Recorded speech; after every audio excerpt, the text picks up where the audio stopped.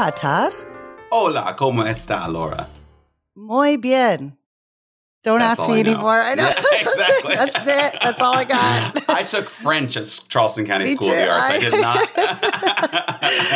¿Dónde está la biblioteca? Right? That's the other one, right? Queen. Yeah, I literally saw that in a comedy show last night, so that's the only reason I knew it.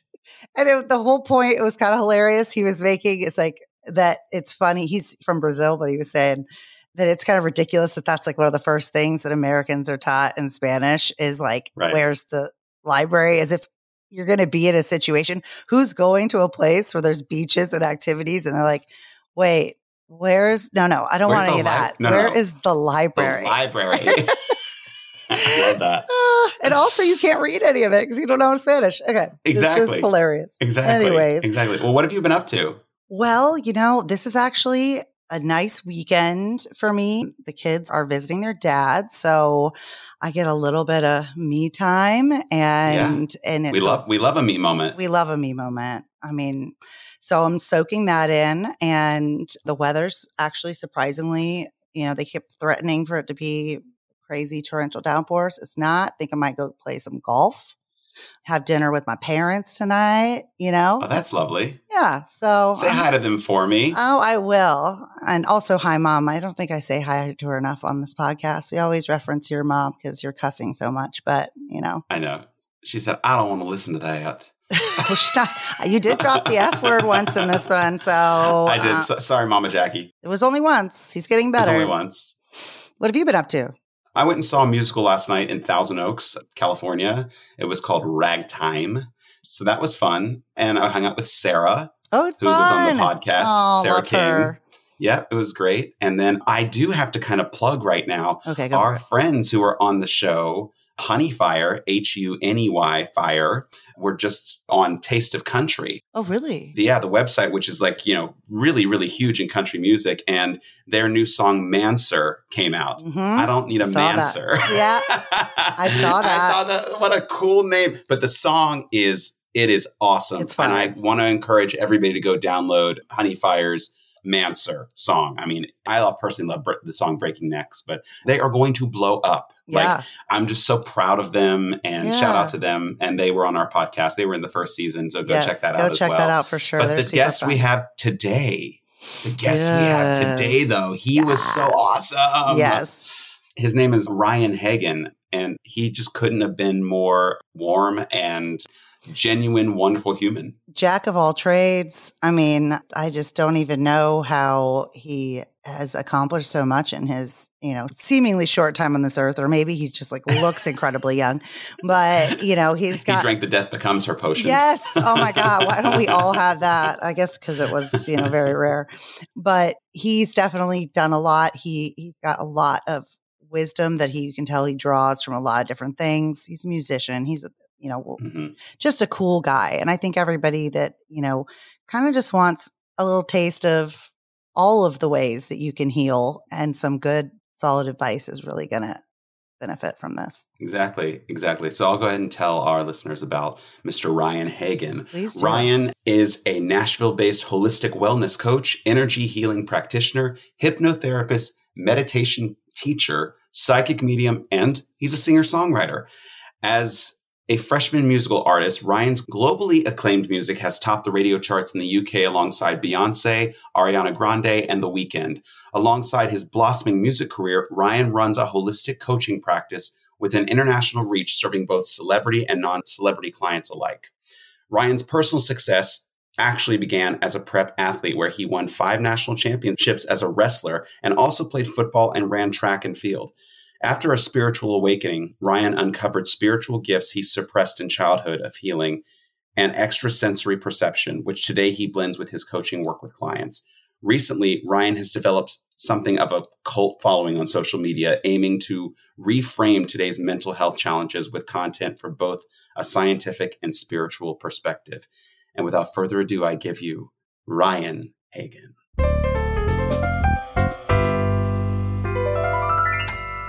Well, good afternoon. Good morning. Oh, good afternoon. Yeah, what is it? Hi, Ryan. How are you doing? I'm doing so well. I'm even better now. Oh, good. Yay. We are so pumped to have you on. So thank you for taking time out of your day to come hang out with us. Thank you guys for having me. Of course. I mean, we know you are a busy, busy man. You literally do all the things. All the things. So we have a lot to cover today. And with that being said, let's just jump right in so that we can get to all the good stuff. So you are basically the definition of a Renaissance man, at least by my standards. So we will get into all of that shortly. But first, could you just give us and our listeners a little background about yourself, where you grew up, and how you got to where you are today? Yes. So I'm a native of Birmingham, Alabama, Ooh. Bible Belt, USA. My neck of the woods, sort of. Yeah. So I'm a Southern boy, but I have family that's in the Northeast. So I have this mix of Southern gentleman and city kid kind of in my blood. So that's, I guess, why I wound up in Nashville, because that's where I live now. Because it's this beautiful kind of hodgepodge of both big city and still Southern charm. So I grew up as an athlete before anybody sort of knew me today as a musician or a coach or what have you. So that was my claim to fame back then. I was always around the clock doing something and extracurricular, sports wise, working out, and had a great time with that. But then my body was like, nope, okay, we got to move on. Got into corporate America, sold out a little bit because the spiritual part of me, the mental health part of me really started to blossom in college, but also the dollar signs, Mm-hmm. And as I was graduating, the economy was really not doing well. And so there was this like collective fear. And I thought, you know what, I better just take the safe route. And I learned from that, but wasn't exactly a fit for me. I don't enjoy working under other people, especially for causes that I don't feel connected to. So eventually the universe kicked my butt and basically ejected me out of that and got into working for myself, doing music. But in between, most people think, oh, you're a musician, you moved to Nashville for music. I was like, no, I moved to Nashville for my corporate job. I was running away from my passions, from my goals in life that I really wanted to do. So corporate America took me to Nashville, but that was just the universe using it, I think, to get me there.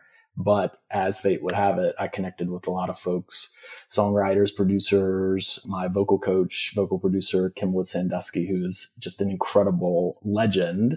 And she really gave me the confidence and encouraged me kind of. She's the vocal coach for Beyonce, I think. She is. Yes. That's and she's worked cool. with lots of people in all genres of music, but that is the one that I think most people associate her with. So she was really instrumental with, I believe, Beyonce's dad in forming Destiny's Child and getting the girls together. So yeah, she's been there since the beginning for her. That's super cool. Ryan, you hear a lot of things. You're a singer-songwriter, an energy medicine practitioner, a Reiki master, a hypnotherapist, an NLP practitioner, a psychic medium, a meditation teacher, and holistic wellness coach, and a retired athlete with 5 national wrestling championships under your belt. Okay, can we just all have a minute? Like, wow, that was crazy. So that's incredible. So let's start about talking about one of them. Let's talk about your music. Can you tell us about how you moved away from your corporate job after you got to Nashville and got into music, and how you eventually landed you on the top 5 radio charts in 2020 and 2021 in the UK, which is basically the UK's version of the Billboard charts? Yeah. So the fun part of this is that I really started just writing when I was in college for my own mental health. It was my way of getting stuff out. And I didn't really have that skill set yet to communicate. So music was very healing for me. So then as I fast forward to being in Nashville, working in a job that I was just miserable in, it taught me a lot of things and I'm grateful for the experience, but I was not aligned with it. The universe opened the door for me to actually start exploring that in a more professional way. And I got connected to some incredible people here that really helped me hone in my writing skills. I kind of have a knack for communication, but when it came to talking about me in a musical setting, the universe knew I needed some sharpening. So I released a couple of singles, just indie, no big deal. I happened to, and this story is really just goes to show like the law of attraction and how the universe works. I was out for a run in an area of Nashville that's like really kind of a touristy spot. And I don't know if you're familiar with the show, The Home Edit, But the stars of that show were actually having a birthday dinner for one of the folks on the team. And it was on an outdoor patio that was right by the sidewalk that I was running on. And they flagged me down. They said, hey, we're having a birthday party. Could you take a picture of us? And of course, I just thought, oh gosh, here we go. Another group of Nashville tourists. Mm-hmm. And so I take the picture, and I was with a running buddy, and they said, well, can we also get a picture of you? And I'm going, oh my gosh. So they take a picture of me and my buddy, and lo and behold, about 30 minutes later, when I get to my car, I'm filled just with I'm covered in sweat, drinking fluids. On the way home, I get a call, and somebody's like, hey, how did you get on the Home Edit Instagram page? Like, do you realize you're blowing up right now? So I look at my little tiny 500 follower, indie musician Instagram, and I'm at 3,000 followers in 30 minutes. So the universe, I'd been manifesting. I was like, I'd really like to find fulfillment in music, be recognized, see this grow. And before I knew it, I had over 20,000 followers, and it was all because of that one moment. And so I have to say, I owe a lot, to the universe for orchestrating that, but also to them for being so cool and for posting that. And basically it was like they said, does anybody know who these people are? We want to actually formally thank them publicly for stopping their run and taking a picture of us. So that's how it all started. That is so cool. And to come from the most unexpected direction. That's amazing. Yeah. And it worked out because I got to step up to the negotiating table with some pretty powerful people in the music industry. And I had a little bit of something to show for, my development and my audience I'd really attracted in. I'm so blessed because it's not just an audience that liked pop music, but it was also an audience that really enjoyed my reflections on mental health and spirituality. And that's how I started to pivot eventually down the road. Maybe I'm getting ahead of myself, but to actually opening up my coaching practice to more than just, 10 people. So it was just kind of a happenstance thing, but I don't believe in coincidences anymore. Yeah, for sure. I mean, and you are I know you're talking about honing your songwriting, but you're a very talented singer. I encourage everybody to go. We'll obviously have all the links to all the things, but I was jamming out to your music before we started, and it's just it's good. It's it makes you feel good. So I am happy that home edit experience happened, and then you have found, great success with that. And I can't wait to see what more you've got with that. And we'll get back to that later on as well. But we also know you're a member of the LGBTQ plus community, but we're also raised Southern Baptist. As somebody from the South, I know what that means. You are also a psychic medium. So could you tell us a little bit how you were able to come to terms with your sexuality, being in the church, and what it was like, essentially, I'd say, coming out 2 times of the closet? It really was 2 closets, and I'm still weighing which one was more painful to come out of. Yeah, believe it or not, I have gotten as much pushback and skepticism from people about the spiritual connected aspect of my life as I have my sexuality. The interesting thing is I didn't really choose either one. They were sort of given to me. They're just jealous. Yeah, exactly. You got too much going for you. That's my story, and I'm sticking to it. I like that, Todd. Thank you. So I started dating somebody when I was in college. It was my first opportunity to sort of step out of the church environment, to be on my own. When you live with family, people are looking over your shoulder. I grew up in a small community, and it just was understood, that's not okay. And I always knew that there was something different about me. And so in college, when I had the opportunity to sort of explore it, there we go. That's how it all began. And then I was more so found out than I came out. It was something that sort of spread, and it got to my family. And so that was what actually created the opening for me to get into mental health therapy as a client. And I really started to do my shadow work, my self-development, my growth, my healing when I was 18. So I've been in this space for a long time as both, client and also just sort of connoisseur of trying to understand, our development, our growth, what we come here to do. So that was the sexuality piece. And I have to say, one thing that was really shocking to me, and Todd and Laura, perhaps you also have resonance with this, but I'm just thinking, Todd, because I know you work in entertainment as well, is that the entertainment community is not exactly the most open and affirming place. They're the fucking worst. Excuse my French. Really? No. Oh my God. Well, they feign inclusivity and they feign community, but it's like you're at the Pines at Fire Island. Everyone's such a little bitch. Like, how so? I'm trying to, sorry. There's inner, I don't know, Ryan, maybe you can speak to this. There's like inner little microaggressions against, or little prejudices against each other within the community that aren't really discussed that often, to be honest with you, because we're trying to, promote this to the government and everything. We're trying to promote this like unity. We're together. We stand together. We're the rainbow. We accept all the LGBT, but there's a lot of gay guys that don't believe in bisexuality. There's a lot of gay guys that have problems with trans people. So it's feigned as this, and especially in the entertainment community, like Ryan was saying, it is very prevalent. Because that's what I was like, kind of wanted to dig into that a little bit, because from the outside, you would think, kind of like Hollywood, like it should be, Well, there's still a lot of closet cases going on in Hollywood too. There's still that's still running rampant. Yeah. So I guess in a way, Cruise. I'm not surprised. That's the first I heard of that.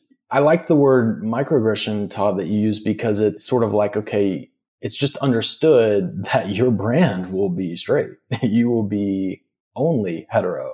You'll be pictured with women. You'll use the pronouns of her and she. And it's one of the reasons that I remained independent, because I didn't want to get trapped in another closet of having to do something. It would be re-traumatizing to me.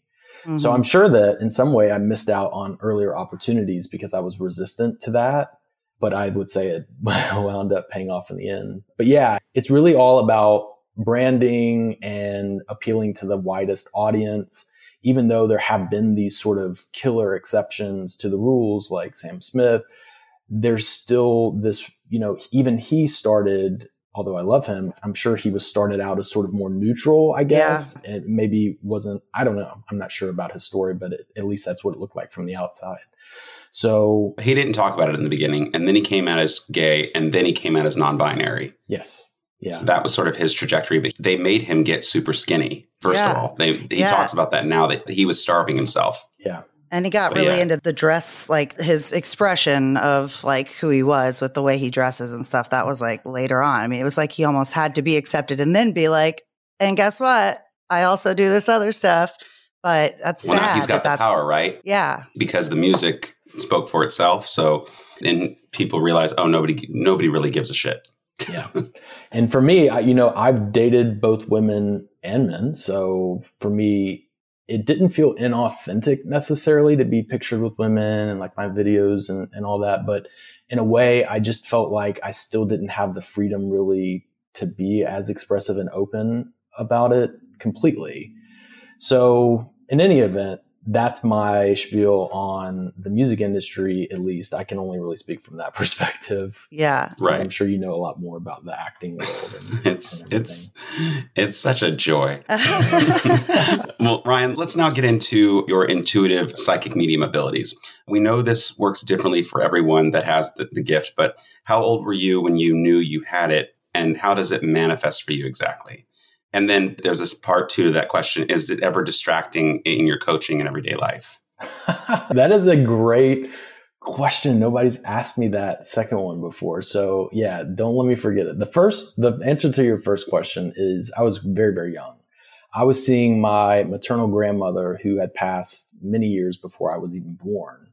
And I've since not really retained that particular aspect of my clairvoyance, like being able to see spirit as much as I am able to interact or feel, sense, communicate with.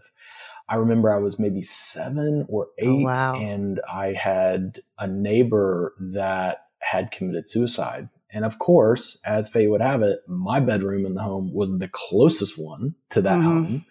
And I didn't know what was going on, but it was like I just had a sense something was in the room. I was feeling like coolness all over me. And it was like somebody was looking at me and and I was in bed, like trying to go to sleep. And the only reference I had for like God at that time was Jesus. So I just kept praying, Jesus, like, please take this away. I'm scared. Like, please, please. And I would say the Lord's Prayer. I'd pull the covers up over my head. And eventually it started to go away, only to come back like a flood in, I think 2016. I started meditating and experiencing spirit and thought I must be making up things in my head as I slowly began to open up to friends who I knew were open to astrology and maybe had tarot readings or what have you. I was just looking for anybody to sort of just kind of passively check it with, like, have you ever had experiences where, you might have thought somebody hypothetically, if there was somebody, not saying it's me, but I have a friend. And they were wonderful. They were incredible. Everybody that was in my inner circle was really, really supportive of it. Although, like I say, I was almost like another closet to come out of because not everybody was. I had people saying, isn't it really interesting? You talk about mental health, but then you're basically schizophrenic. People have been ugly about it. And I have to respect that. I mean, for nothing else, I know what it's like to be sort of brainwashed and indoctrinated. And so I have to respect that that's maybe where somebody's at, that's being negative or accusatory towards me. But I always tell clients, I'm like, listen, there is nobody that's a bigger skeptic than me, because I tried to disprove it time and time and time again, and I just couldn't. And I eventually had to get to this unconditional place of surrender and just accept that, regardless of whether people understand it or not, I have to accept this part of me and roll with it. Right. And so when you're with clients, is it ever distracting or in your coaching or in your everyday life? Like, are you like, can y'all be quiet? Yeah, like shut up. Yeah. So I have a dear friend who's also my manager, and she is quite intuitive herself. She's from Hawaii, where they're just sort of raised, with the awareness. They literally, in their heritage, they call themselves the star people, right? Mm-hmm. So like, she gets it. I was doing a public mediumship demonstration and she was in the room, and I'm like, girl, your people are loud. Your people are loud. So there are these interesting sort of things that happen in real time where I'm like, okay, I love you guys, but like, hold on. Mm-hmm. And if I am with a client who is open to it, I will just ask first. I always like to ask permission. I know there are some quite famous mediums who are on TV that go around and they do these sort of like impromptu readings. And I think maybe there's a time and a place for that. Maybe the universe will use that. For me, I feel like my ethics are, I really want to check it out with somebody first, because I don't want to get, into a place where I'm forcing this on them. I like to believe that the people that are ready for it come to me though. And so oftentimes I will be able to communicate from somebody that's on the other side for a client, but I like to check it out first. I will say the one thing that's a challenge for me as I'm practicing is, and I believe you've had people on other podcasts talk about this, being patient with people where they're at today. Intuitively, I may know that somebody's block is X, Y, or Z.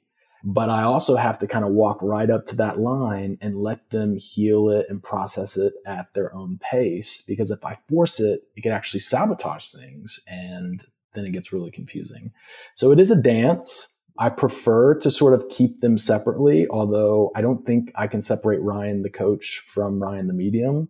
They will oftentimes use my experience and the things that I've learned over time to communicate to people in a certain way. So it's nice that spirit can use that to reframe certain life challenges that people are going through.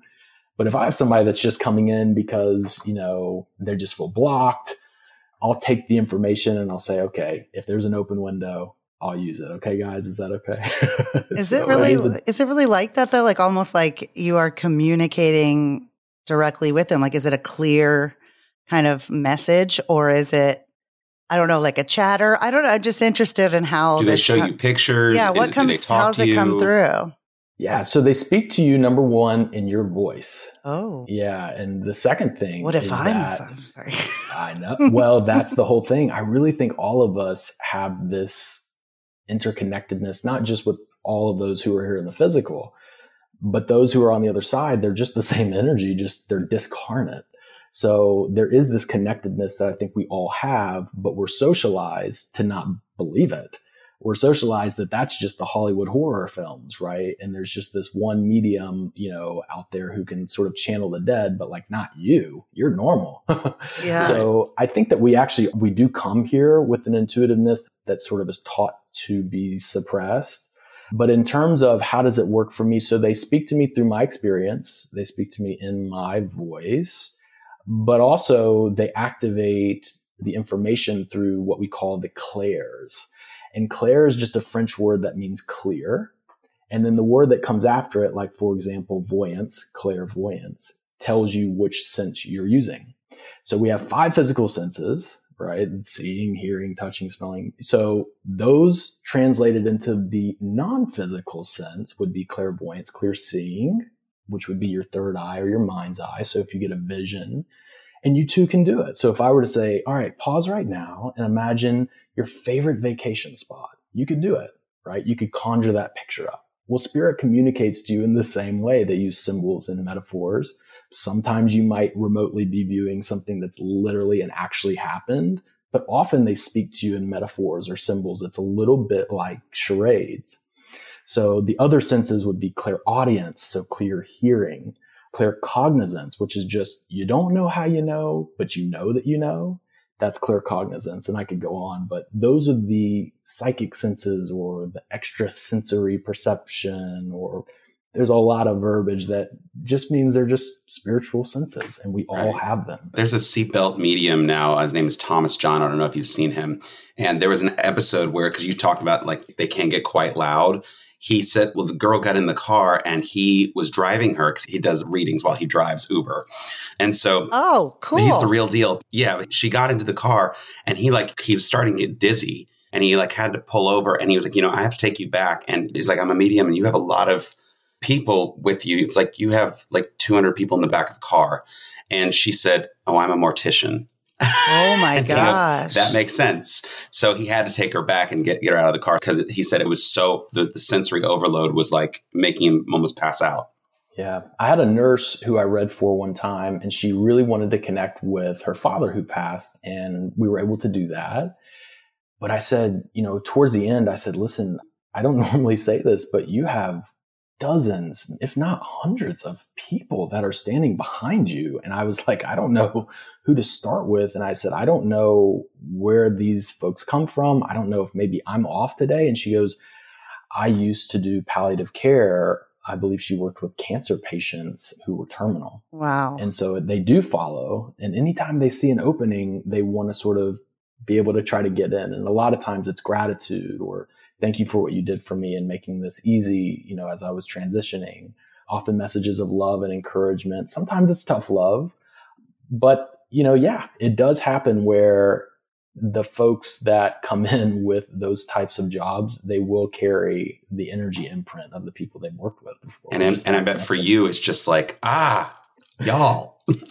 That's the task of the medium, which is we have to really take care of ourselves. We have to be very grounded. We have to meditate. I notice if I get into a rut and I start eating bad, it's just, I have less control over it. So it's interesting that it's caused me to have to deep dive into my own self-care so that I can really do this well. Some people only get one shot with the medium. And if it doesn't go well, that can really impact their belief in the spirit world and their ability to connect. So I take that responsibility really seriously. I can imagine, because I had a Reiki session and this woman basically said, you hold on to so much, like that I take on so much of other people's energy. And, I've had multiple people tell me that I've got like a whole pelvic thing. I hold a lot of stuff in my pelvis, but you've had that on a couple of episodes, actually. Yeah, like people have told us like live on air. It's crazy. But one of her things that she told me I needed to start doing was to basically take you just rinse off every day at the end of the day to clear off all of the energy from everybody from the day before. And I'm not that great about it. I forget, but I, try to do it when I can. And I have 10 sage things all around my house to just be get out of here. Stop it. Yeah. I want to just be me for right now and not have all that. So I can't even imagine like actually talking or hearing or any of that. So I guess it's kind of a good segue into, the fact that you, with your psychic ability, you've been able to see things before they happen. And as an energy healer, you use Reiki, quantum touch, and hypnotic meditative healing to heal trauma in the body. Can you tell us how you incorporate all of these things into a session with your clients, or if you just use some of it and how that all works? Yeah. So exactly as you just said, maybe an intuitive is speaking with you and they start to sense, so we would call that clairsentience. They start to pick up physically where there's some blockages or pain. And what I would notice is people that would come in for Reiki sessions or energy healing, they would have subconscious beliefs that would be really, really limiting them. And so that would be an opening for me to talk about integrating like some hypnotherapy with reprogramming with positive, messages.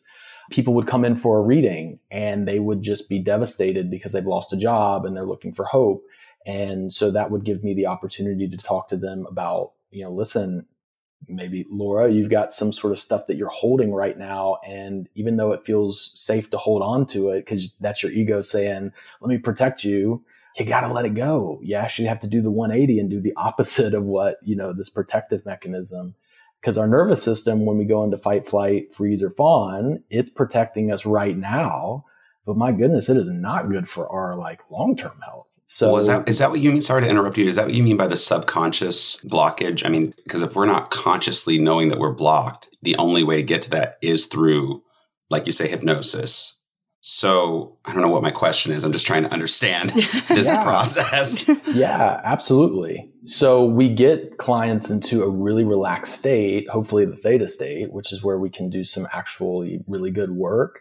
I mean, we know children up to the age of 7 are basically just walking around in theta. And they're doing that because they're supposed to think about survival. The body is so ingenious. If you can absorb all the rules and observe your caretakers and have that modeled for you, you'll be more likely to survive later on in life. So the human body is so ingenious, but at the same time, we take on things and hold them that need to be released. So wait. I'm sorry. With the theta, what is theta exactly? She is a child that's currently under 7. So it is 7. So your brain has brainwave states. So for example, alpha, theta, and so on. And so at any given point during the day, if you're getting ready to go to bed, you'll go into alpha and then theta. Theta is the meditative state. Alpha is the really relaxed, calm state. And there are other states that you can go into when you sleep. And so literally I could put a device on your head and measure what your brainwave state is, and that will give us information.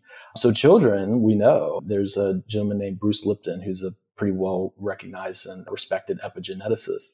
And he basically has been preaching to the high heavens about take care of your kids because they're absorbing everything. They're hearing everything. They're watching the way you stand. Is it any, when I write with my pen, I have handwriting that looks like my mom's. It's really weird, but we all just absorb these things in childhood, which is one of the reasons I think trauma is something that we can almost certainly link back in many cases to early life. And it's something that may have even been, well-intentioned, but parents can impart things that are negative messaging and the kids will hold on to it. So I get a lot of people that come to me, they're crying on my Reiki table and they're like, I just never thought that I could be anything other than an accountant. And I'm miserable being an accountant. So that's why I say somebody comes in for a reading, it gives me the opportunity to really talk to them about, their spiritual health. It just all sort of links together, which is why I think if you go to somebody for just the body, which is the Western view, which is very important, conventional medicine should not be overlooked, but you also may have something that's a spiritual problem that needs a spiritual solution, or a mental problem that needs a mental health solution. And you can do that cleansing. You're capable of doing that cleansing for that client. So if they have, I've heard of spiritual parasites that attach themselves to you that are negative things, can you get rid of that shit? So I'm open to any belief system that somebody comes to me with. So if they believe that there's something attached to them, that's their reality, right? And so we can work with them on that. Some people come to me and they feel like it's their destiny to always be heavy. Nothing works. And that's what I get, are people that come to me and they're like, I've tried everything. I've gone to physical therapy. I've tried this supplement, and a lot of times what's underneath that is some sort of self-limiting belief. Maybe there is some sort of spiritual karma that's being, kind of unfolding before their eyes. I'm open to all of it. There are, in some communities of the healing world, theta healing, for example, they do release and believe that you can call on source to do the healing and release attachments, like, as you say, like parasites or entities. I don't like to be dogmatic about any of that. I'm open to all of it. I really kind of like to be honest and say sometimes I don't know, but let's see what we can do and let's see what works. Is there ever a time though that you're like, somebody comes in, they're like, I have a parasite or I have this going on, and you're like working on them and you're like, no, that's not it. I know exactly what it is. Of course. Exactly. Because it's easier, think about it from the psyche's perspective, it's easier to have something to blame. It's easier to unleash anger towards something else rather than to do the shadow work, which is maybe I've created some of this karma. And that's why I say I like to work with people where they're at and just kind of see what works for them. And in some cases, you do have people that really think that there's something that's after them or comes after them. But it's more about personal accountability of what you've caused. You know what? Every single guest we have on here, no matter if they're a therapist or a medium or anything, it all comes back to personal responsibility and personal accountability. And with that, but I just had a quick follow. I know I'm going a little bit off script here, but so when you say shadow work, could you just quickly kind of describe what that is? Yeah. So I would encourage anybody that's interested in shadow work to Google Carl Jung, and it's spelled with a J, Jung. And it essentially, he's the father of analytical psychology. He and Freud were besties, and then they had a falling out because Jung sort of had some more woo-woo beliefs, and Freud was very much a materialist. But it's Jung's work who really, I think, has prevailed in the end. And he says that each of us, for our own survival and sake of sort of getting through life, sort of suppress certain things in what he calls the shadow. And so we have two very powerful parts of our psyche. One is the conscious, which is, oh, there's a bird flying outside. There's a blue Jeep that's parked in front of my home.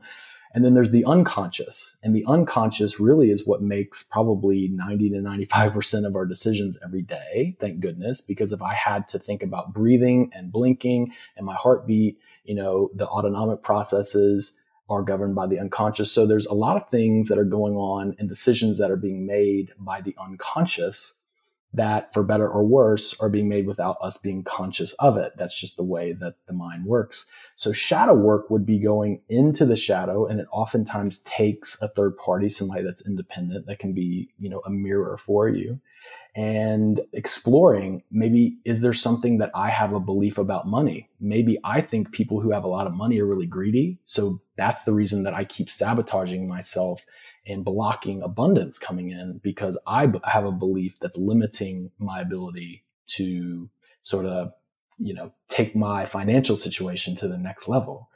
Doesn't necessarily make sense on paper, but when you really start to drill down, we have these beliefs, and a belief is just a thought you keep on thinking. So you can change your thoughts though.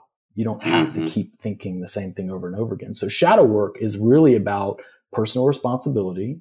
It's sort of that old tired cliche of you look in the mirror, right? And the shadow tries to get through to us all the time. Anytime we judge someone or we have something critical to say about somebody else, Jung would say that that's the shadow actually projecting something that's inside of you onto someone else. So I always say, if somebody's very kind and they say something loving to me, I say, well, you can only see it in me because it's also in you. And then also, if somebody's being really hateful, or, we all sort of have had these experiences where somebody's being unkind toward us, I just say, well, that person must be in a lot of pain, because whatever it is that they're projecting onto me is actually probably what's going on inside of them. Yeah, which I think a lot of people can relate to in everyday life, of that somebody acts a certain way and you're like, where is this coming from? And, it took me a while. I would internalize it and be like, oh, clearly I'm doing something. Like clearly I'm doing something wrong and I need to fix it. I don't know what, I don't know how, I don't know where this came from. And then now I've learned that projection is very real. So, even on a non-medium level, I feel like there's in the physical world, if you will, there is a lot of that going on. So I can imagine on a subconscious level, it's got to be out of control. Absolutely. And that's when you go into mental health therapy, which is so important because it teaches us to regulate our emotions. So when we get into fight, flight, freeze, or fawn, and we're really activated, as I like to say, we're not really in control. It's kind of these instinctual protective mechanisms that come up. And so all of a sudden, somebody that you really love becomes the devil because they didn't call you back within 30 minutes or they showed up to dinner 15 minutes late. And so emotional regulation says, whoa, wait a second. I'm responsible for my body, for my feelings, for my emotions. I'm going to feel them. I'm going to process, and I'm going to say the thought or the story that I'm making up about the reason you didn't call me back is because you don't love me anymore.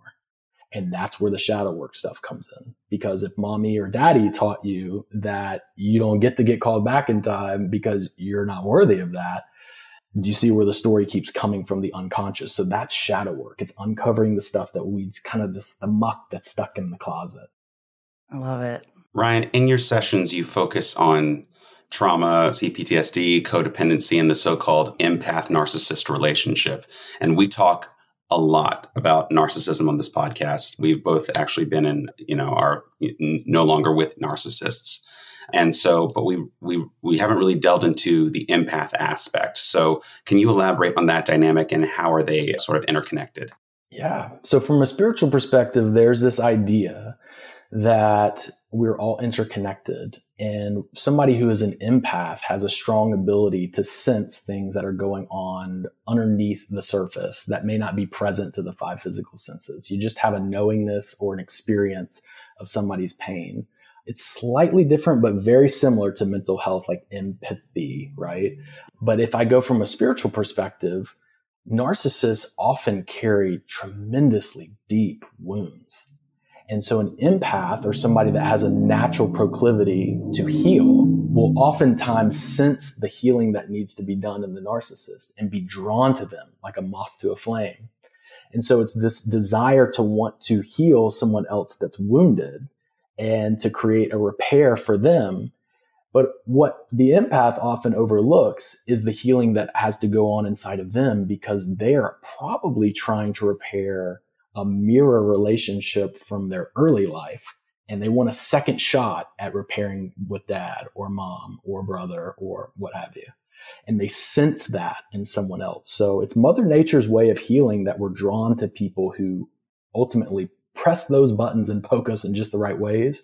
But with a narcissist, it's really sinister because we just don't know if there's a good way to kind of heal narcissistic wounds. I think that in some cases, people on the spectrum who maybe have just enough, but they're not full blown, maybe, but that's even a slippery slope. So it's a healing thing that I've experienced in my own life. And Todd, I saw you shaking your head. So I'm assuming you've had an experience too, where you've had to let go of somebody that you really just wanted to be okay and you wanted to love them, but there was just some disconnect. But it wasn't you, it was them. Mm-hmm. It's hard when you're at that point when you still, they've been so unkind to you, and it's actually ridiculous how awful it is. But you're still like, you have this like, oh, but maybe if I said this, or maybe if I did this, maybe it will click for them. Maybe I can fix it. Maybe I can heal them. They're just, their heart, they don't understand. They're a wounded kid. They don't, When you're in it, nobody could convince you otherwise of what's going on. And so I started keeping a journal. Like I always had a journal, but I started keeping a journal specifically about kind of the dynamics of what was going on, and like almost more of a log. Like it'd be like, this was said today. This is what happened. This was my reaction. This was their reaction. And when I go back and look at that now, I'm like, why were you doing that? Like, get out. Like, what did you think was going to happen? And I think that's the hardest part, is like coming to terms with the fact that nothing is going to change, that they're stuck in this kind of loop, in this shame-based thing that you think is, almost I just remember I kept trying to diagnose all these different things. Like, maybe this is some kind of bipolar. Maybe this is like, I kept going back. It's just so nuts how many books I read, how many things that were not going on, but that I was like, okay, I've got to figure this out. This is my ultimate challenge. And, that point where you have to just be like, okay, now let's call a spade a spade. That Absolutely. is the light bulb moment. And when you're healing your clients from a narcissistic relationship and they were the empath, is there any sort of common theme that you see? Yes, a common dissociation from their own bodily experiences and emotional sensations. So, for example, oftentimes when people have experienced narcissistic abuse, they look at the other person and they say, they this, they that, they wouldn't do this, they would always do that. And those things are true. And you have to hold space for somebody to process and grieve, right? That's a stage of it. But also a stage of grief is denial. And so, Laura, I think that in some sense, like what you were really trying to do is say, this person has to be capable of healing. Like nobody could possibly treat another human being this way. There has to be something going on. And little did you know, you were right. You were just kind of going through the experimentation of what could this be? So what I try to do is say, listen, we will talk about, narcissist X and we'll put them over here, but let's talk about you. How did you feel when they gaslighted you about the infidelity? Where did you feel it in your body? Oh, you have chronic migraines? Oh, interesting. And you've never had a history of that before. Gosh, I wonder what your body was trying to tell you. So it's actually repairing the constant external focus, right? And we get taught as kids to do that, right? We start to learn about who we are through the eyes of the third party. You're in church. You can't, do that, behave, follow all these rules. So to no fault of our own, we're just doing what we were taught to do, but it's actually reparenting and reframing from the perspective of what was my experience in this. And I will just say, from somebody that's recovering, from narcissistic abuse in my early life, as well as in other relationships, I was constantly worried about the other person, totally overlooking my lesson, my learning, my healing in it. And so that's where I think therapy and coaching really helped me along the way. And I just try to share with people that, listen, this is a process. I wish I had some sort of Reiki that I could give you and overnight it would all go away. Mm-hmm. And sometimes people do have miracle experiences in energy work or what have you. But at the end of the day, this is part of what we came here to do, what we came here to grow, to expand, to learn. And I think I knew I was really, really in a good place when I could look back and still acknowledge that it was wrong, acknowledge that I didn't deserve that, but also have some semblance of gratitude that thank goodness I learned from that, because I'll never, you can't unlearn that lesson either. I mean, it's like once you see it, there's no going back. But I do think it's important what you just said about that it's not like an overnight thing. Like you can overnight figure out like, oh, okay, they're a narcissist, or they're on the spectrum of it, or they have these wounds that I'm not going to be able to, like, this is an impossible task. But the work continues to have to be done on yourself because you were kind of repressing all of that whole time, repressing all of your own feelings, your own emotions. And I still to this day feel like I am still working through, I have intense anxiety. And so I have to be like, remind myself, okay, remember that, where are you feeling this in your body? Why are you feeling this? And don't do that disassociate thing that you used to do, because I would just stuff it all down just for survival. Anxiety is so common. And I call anxiety the gift wrap emotion. Oh, there's actually a gift inside of it, but the anxiety is covering up things like fear, pain, sadness, anger. And when we experience anxiety, I always tell people, okay, so like when we can get you back to breathing and not so shallow breaths, and we get you back to sort of groundedness, what do you think was going on? What was your body trying to tell you with those anxious, fiddling your fingers and biting your fingernails and like you're tense all over? What do you think your body was trying to tell you? Well, you were in danger. Mm-hmm. There was anger that you weren't allowing yourself to feel because somebody told you couldn't have anger. And the anger was teaching you, oh my goodness, this boundary got crossed. That ain't good. So the anger is actually not bad. And I have to say, I'm not a licensed therapist. I am a coach. So I can't be too critical of the mental health community. But this idea that there are positive and negative emotions is so BS from my perspective. Emotions are just information. That's not good or bad. I mean, there may be a desired emotion that you wish or an undesired emotion. But when we say anger is a negative emotion, anxiety is negative emotion, overcome your negative emotions, people stop feeling it. They don't want to feel it because it's negative. It's not negative. It's good. The anger that you have towards the person that harmed you is excellent. It's an incredible survival mechanism because you know where your line is, you know how to protect yourself. And when you feel that anger and you allow yourself to have it, it protects you going forward.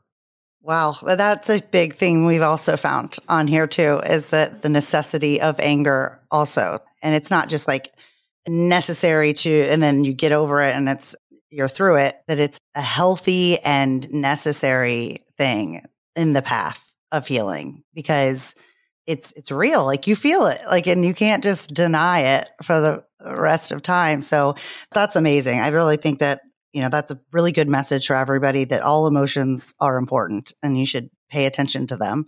Maybe don't let them whisk you away into a rage, but right. What does Brene Brown say? Anger is an excellent catalyst, but a terrible companion. Yes. So use it to walk up the ladder to other things, but don't ignore it. Yeah. I know she was a huge inspiration for you. Yeah. She was. Oh my gosh. Her TED Talk on vulnerability.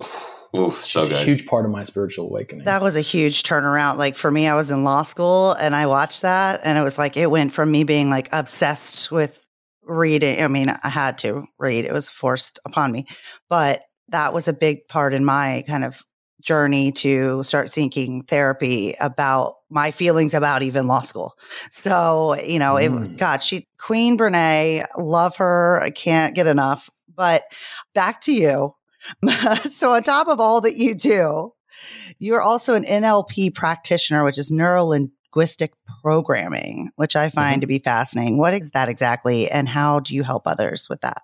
Yeah, so I would say that it probably links into spiritual speak about law of attraction and manifestation. And it's this idea that words are really, really important. I mean, we're the first to hear the words that we speak, right? So this is about reframing people's daily experiences and kind of getting sort of NLP, I would say, kind of infiltrates everything that I do. It's a lot of reframing. And so somebody just says, to me, I can't, or I don't, or I'm not able to X, Y, and Z. And NLP says, oh, okay, well, why is that? Why do you think that is? And we basically get people to start fixing their thoughts and their words to be less blanket, right? And actually look at something from the perspective of like, okay, overgeneralizing here is actually creating the pattern. So I can't, I won't, whatever that is, we've got to get into the middle of where that's coming from, my friend, because the reality is a lot of people are able to lose weight. A lot of people are able to go get that law degree. A lot of people are able to attract in healthy partners. So you can't be the exception here. There's got to be something we got to release and reframe. So I call it my reframing tool. It's my ability to get into somebody's, belief system and say, what's limiting you here? So that's at the core of pretty much everything that I do. Yeah, it's kind of like basically when people say like, take, I can't out of your vocabulary. It's that, but on a much bigger scale. Yeah. This idea that, oh, I'm cursed or there's something about me. I just can never attract a good guy or what have you. And it's like, well, I don't think that that's helping you. How is that serving you? And the answer is it's serving them by protecting them.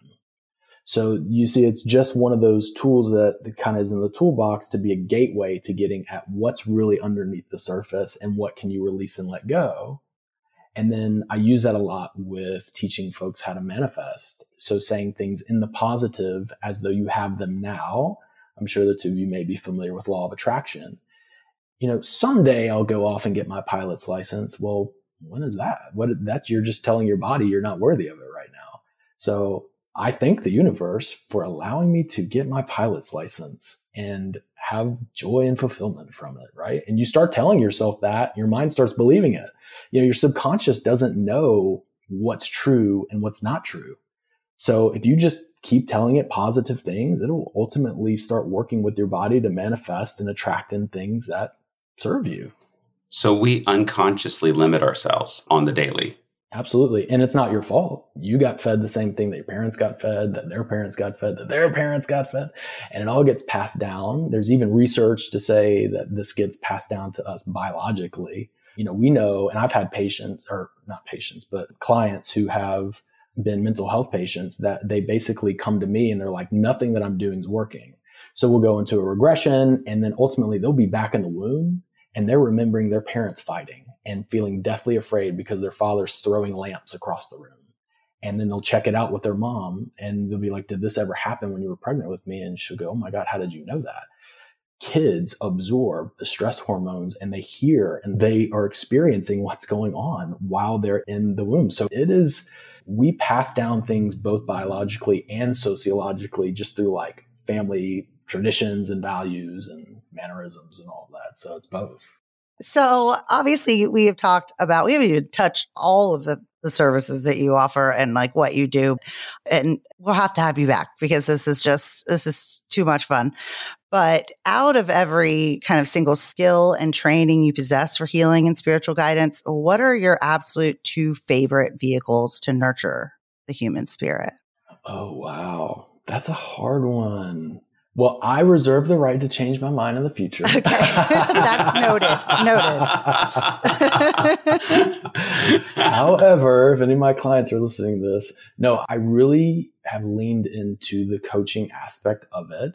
Recently, I have actually started a group coaching practice, and it's been incredible.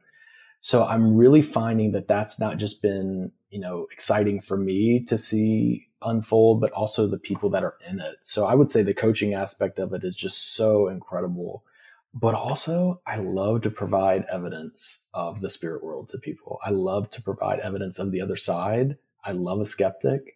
I love seeing people's minds open up. And so in that way, I really enjoy the mediumship aspect of it.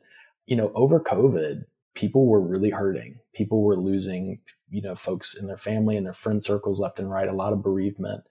And it was almost like the collective shifted during that time frame as souls were crossing over. So many people were coming through.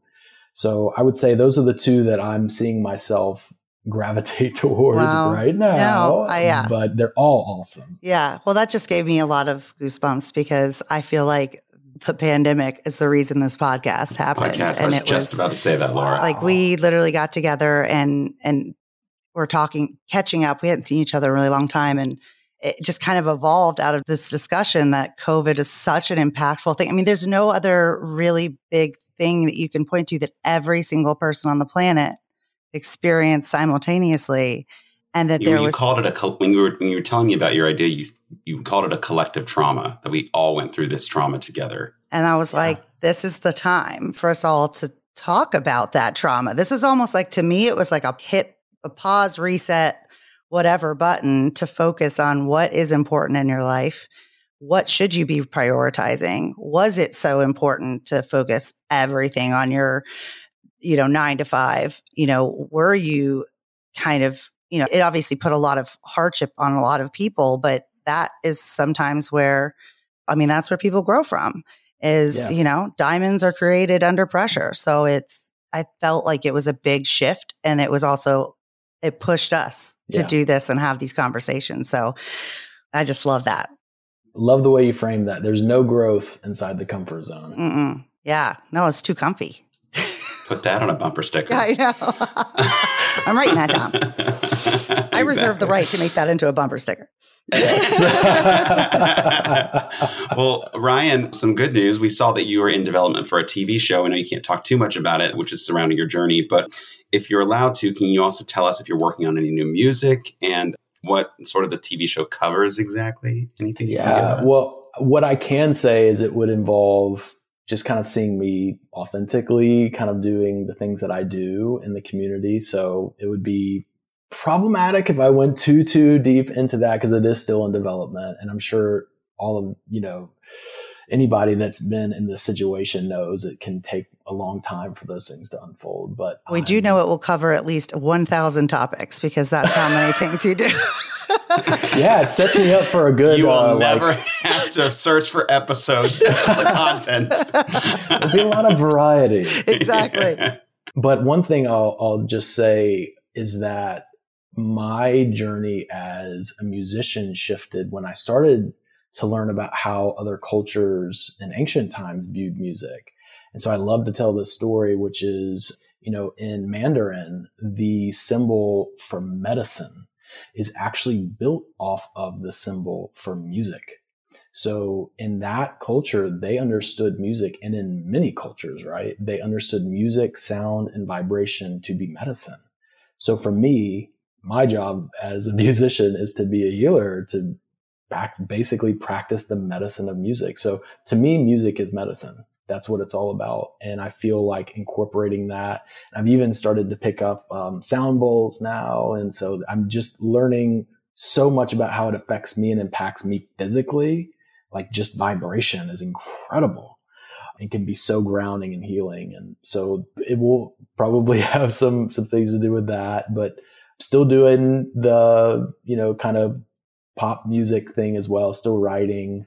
But as everybody knows, every industry has been impacted by the pandemic. So it shifted my time and energy and focus. So some projects I've had have been put on pause, but they're getting ready to resume. Yeah. It's kind of nice that it's like, feels like spring, like everything is coming out again, but like with a new focus. And that's something that I think was really necessary. I know there's a lot of tumultuous things going on all over the place all the time, but I think that especially people like entertainers like yourself, and then, I own a restaurant and was in the hospitality industry. So it was a massive, impactful situation. But I think that it helped us hone everything and appreciate what we're doing and realize like how much we actually missed. It's a cliche, but like in a restaurant environment, everybody is complaining. Literally the customers, the servers, everybody is just in this mood. And so it like kind of, I think, reprogrammed us to be like, okay, don't take this for granted. This is something that people missed. And so let's like make this an experience again. And I think that was a huge thing with music because we have a lot of live music at the restaurant. And it was like for a little while, they let us reopen, but we couldn't have live music because they were like, oh, I guess it's going to spit all over everybody. Or I think one of the things too is that... Don't get me started. I know, it's so crazy. But then one of the we used to have to, in rehearsal, we would have to wear these giant like things and like a mat, and trying to hear people sing through that was just, it's just so funny. It's like, hey, you want to hear some muffled music? Like Darth Vader. Do you like to hear something that sounds sort of like music? But one of the things too is they're like, well, people will be dancing. It's like, oh my gosh, it's like Footloose again. What are you talking about? So once they allowed live music come back, I remember the first live Not music. Footloose.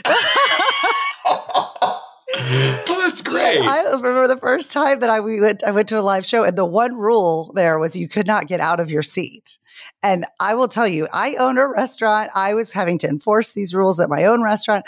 I got out of my seat like 15 times. I cannot believe they didn't kick me out. And it was because I knew the people that ran the bar. But it was like, I guess y'all are not totally wrong. Like I just wanted to, dance and feel it. And it was something that, I think it refocused us to like appreciate a lot of the things that were taken away from us. So anyways, I could go on a whole other podcast just about the pandemic alone, but I know this is important for you and I want to highlight it. So you have an upcoming online course about shadow work, which will have an emphasis on healing codependency and the spiritual purpose of soulmates, relationships. And it's for both single people and couples. So when can we expect that to be available? So we also reserve the right to push it back. No, I'm teasing. It's been a labor of love. It's been years in the making, actually. The pandemic really put a hamper on this, but I will say, I'm so excited to say, I believe the best guesstimate here is the summer. It should be out. Awesome. And I'm really, really looking forward to being able to free up some of my time to see more people one-on-one. With this course, there would be the opportunity to have more one-on-one folks as well as group coaching. But the idea is really to just kind of lean into a lot of the stuff we've talked about on this podcast and reframe it from a spiritual perspective, provide some mental health education. And yeah, it's really exciting. I am a firm believer that Mother Nature's way of healing us is through our relationships. We are a communal tribal species, and it's almost like we just sense that somebody's going to press the right buttons for us, and they attract in, and we're attracted to them. They're attracted to us. And it's, as one of the founders of Imago Therapy and Communication once said, somebody's the person of your dreams only to become the person of your nightmare. And people ultimately find out who they really are and what their challenges are in relationships. So that's why I say it's for both couples and single people, because I sense a lot of my clients struggle with, how do I connect with other people? A lot of people come to me single feeling unworthy of relationships because other relationships have failed in the past. And then there are people that come to me and they're coupled, but they're miserable and they think it's the other person's fault. And so we're able to reframe that. So the whole point of this is for people to be able to work at their own pace, and if so desired, to work with a partner through this. Awesome. Well, I think that I'll be on the lookout for it for sure. And so, just give me a heads up. I'll post something about it. Absolutely. The codependency moment. Can you expand on that a little bit? Because I'm asking for a friend. Hypothetically. Well, I've never experienced it in my life either, so I would have no way of knowing from a personal perspective. No, I'm like the poster child Wikipedia photo for recovering codependent. And that's why I think it's so near and dear to my heart, because life for me has opened up in such a beautiful way after I've been able to put language to what it is. So I have a very simple way of defining codependency. Codependency is, you're okay, I'm okay. Or you're not okay, okay, now I'm not okay, right? So someone who has done some healing work and some growth on this issue is able to be okay, even in the midst of others and situations around them that maybe aren't okay. So I don't require the other person's approval, validation, and being okay in order for me to be okay, if that makes sense. Yeah, I think that definitely. I've never said those words in my life. I don't know what you're talking about. Oh my God. But we romanticize it, don't we? Yes. In our love. Yes. In our culture and our movies. And, it's just, I don't know if you are familiar with Dr. Gabor Mate, but he has a lot of talks about how, people go to the grave and in their obituaries, it's like, this was the most selfless person in the world. And they only thought of other people and they never thought of themselves. And they're dying at 58 from heart attack. And it's like, why do you think? Because your heart is so broken. There's this connected aspect, I think, from the emotional to the physical.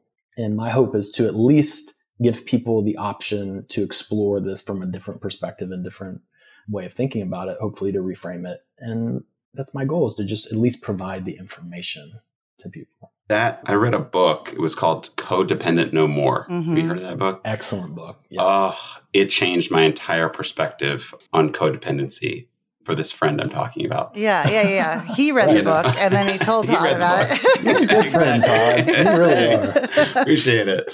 Yeah, no, I appreciate you going into that a little bit more, because I do think a lot of our listeners, some of them, it was new to me. I had never heard of codependency or anything like that. And, all of this wraps around personal accountability, boundaries, personal responsibility. It's all connected. All of these ideas, it all comes back to the same place. Yeah. It's just been very interesting to find that through line. Yeah. In all of these, these 30-something interviews we've done. It's it's crazy. It really is that simple, but we make it so complicated as humans because we are complicated. Yeah. We're complicated, but we're, once we can get everybody to listen to this podcast and you're cured. Yeah, you're going to be fine. But I think that is such an important message, that it is one thing to be selfless or have altruistic ideals and want to give back, but it's another thing to literally lose yourself and everybody else. And then you're no longer helping anybody. You're just absorbing everything else. And that's a major thing that I've had to work on, is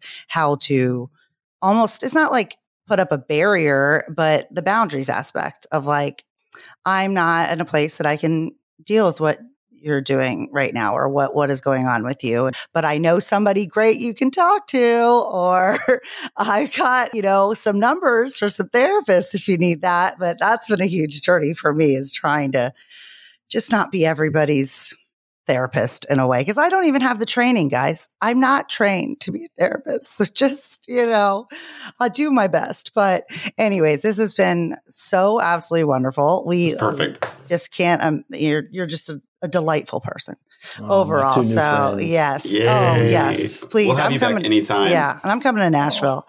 But before we go, we do have a tradition on this show, which is the question of the day. So our question today is, if you only had 1 month left to live, how would you spend it? Ooh. I would release all of my music that's in the folders that are my unreleased folders. Gosh, I would just let loose, right? Gosh, if I only had 1 more month to live, I would have to schedule some sort of tour. Yeah. I'd have to finish a book. Have to do all the things. Not sleep for a month. Yeah, actually, probably like after the pandemic, if you had asked me that question like a year ago or something, I would have said sleep. I didn't sleep at all. Yeah, I would just really let loose and just let all the stuff that I have kind of, in process, I would just like forget about the perfecting it and just be like, I'm going to put out there. Well, Ryan, that's what I would do. What's stopping you? I know, maybe right? we need to reframe some of this thinking. This might work. We do. I feel like I need the two of you actually to channel intuitively. You probably are channeling intuitively. Like what do you think I'm doing right now? I've been talking to somebody. That's right. This is the spark. Yes. Well, it's definitely felt like a spark. This has been so much fun. So delightful. Oh, love you too. And I learned a lot. Yeah. I mean, I learned that Todd read another book. Because that's what's very at rare, 2 but now. It happens. So, that's 2. We're at 2. Yeah. But yeah, this is a great time. And thank you so much for coming on. And we just, we can't wait to have you back. So until next time. Thank you guys so much. Anytime. Until next time. All right. Bye. Bye. Bye, guys.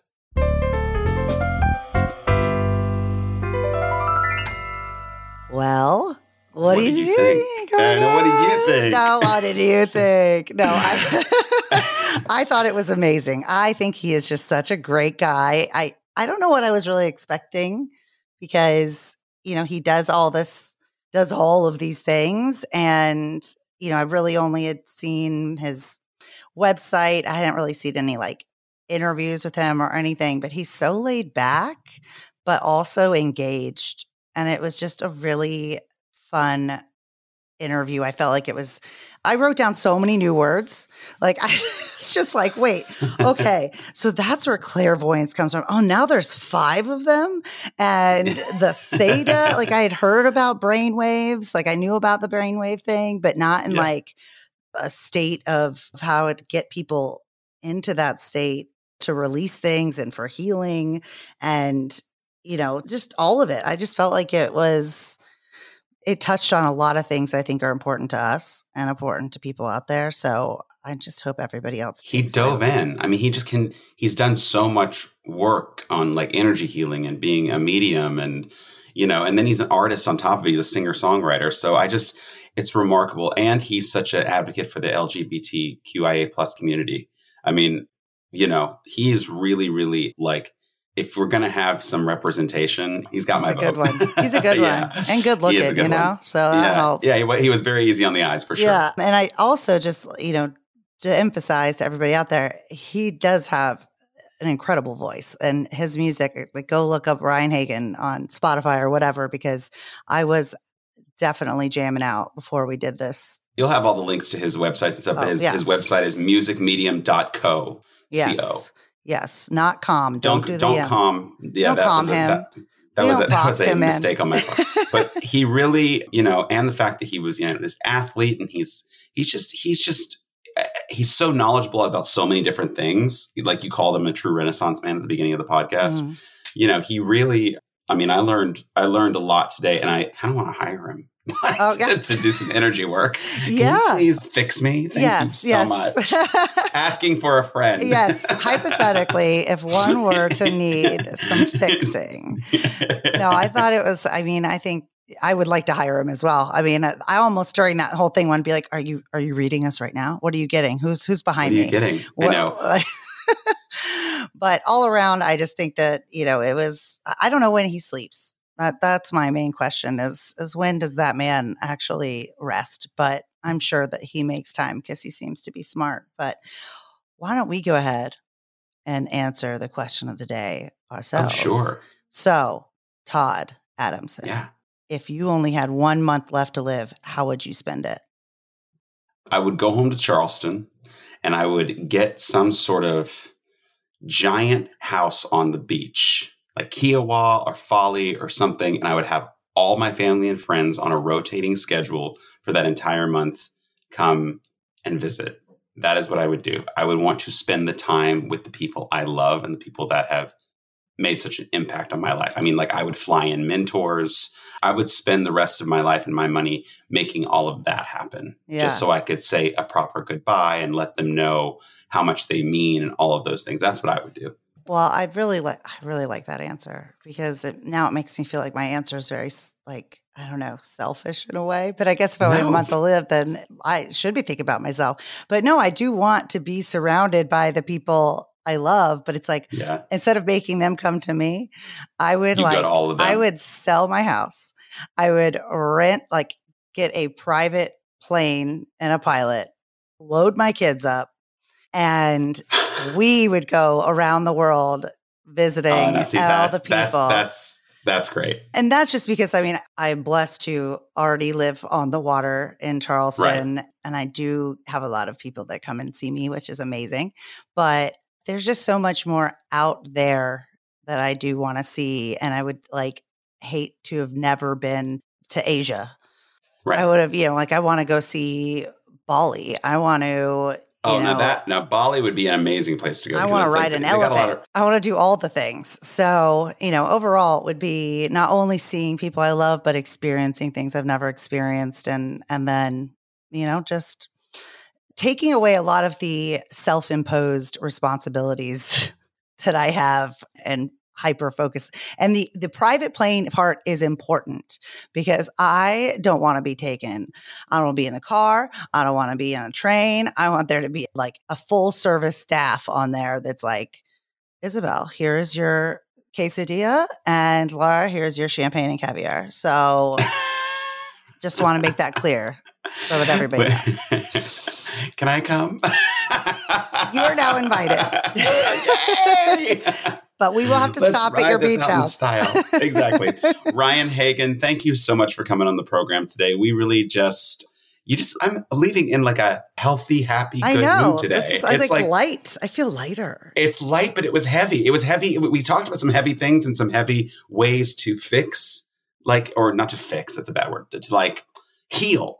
Yeah. And I don't know, it made me feel very hopeful. It was very hopeful. He's got a good energy. I'm telling you. He's great. So I agree with you. Thank you so much for coming, Ryan. We had a blast and we will make you come back. So you have no choice. Anyways, delightful time. And as always, I love seeing your face, Todd. Love seeing you. And I can't wait till next time. I know. All right. Bye, babe.